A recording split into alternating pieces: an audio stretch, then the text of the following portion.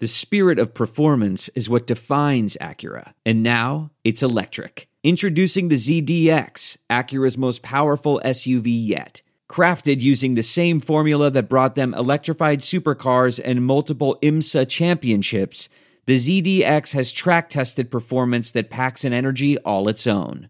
Unlock the energy and order yours at Acura.com. Hey everyone, welcome to the quick hitter version of Catch and Shoot 2.0. My name's Aaron Berlin. This week I'm joined alongside by my co-host Otto Strong, and we talked to the Fort Worth Stars Telegram's very own Mac Engel. He joined us to talk Luka Doncic, his meteoric rise, and the Mavs' hope of closing out this playoff series against the Clippers.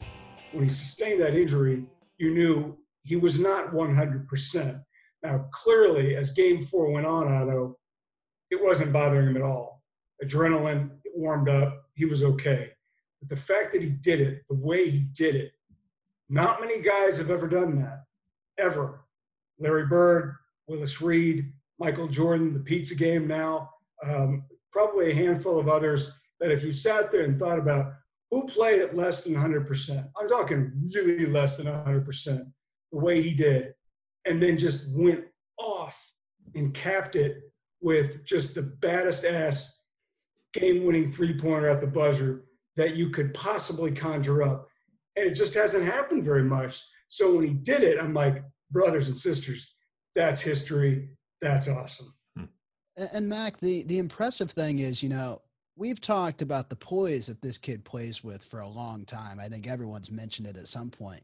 But to do it against the trio of defenders that Clippers team has, I mean, you're talking about Leonard, George, Marcus Morris, all three of those guys. And to do that, not 100%, like you said, there's not a lot of players on earth that could do that right now, let alone someone who's only in his second year.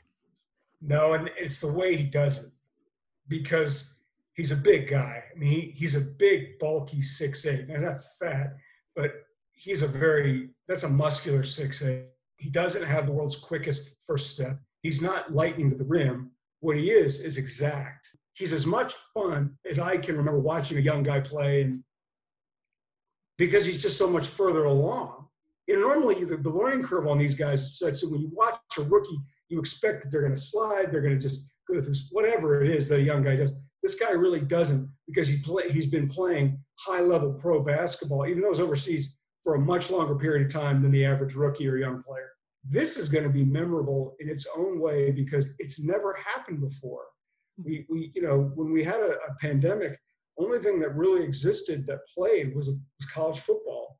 The NBA was a pipe dream. So everybody will remember this in part because the performance was exceptional and the shot's amazing and eternal.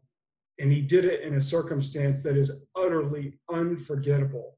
He did it in the land of make-believe, that is Disney's backyard, inside of a bubble. So in terms of his ascent, those elements will make that moment eternal. Is it Jordan in the Garden? No, it's not.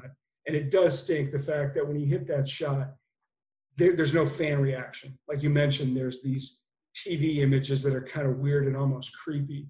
But in terms of the ascent, it will be utterly unforgettable. And just a reminder, if you enjoyed that snippet of our show, you can check out the full version of Catch and Shoot 2.0 with Otto Strong and myself. New episodes drop every Wednesday right here on Pure Hoops Media.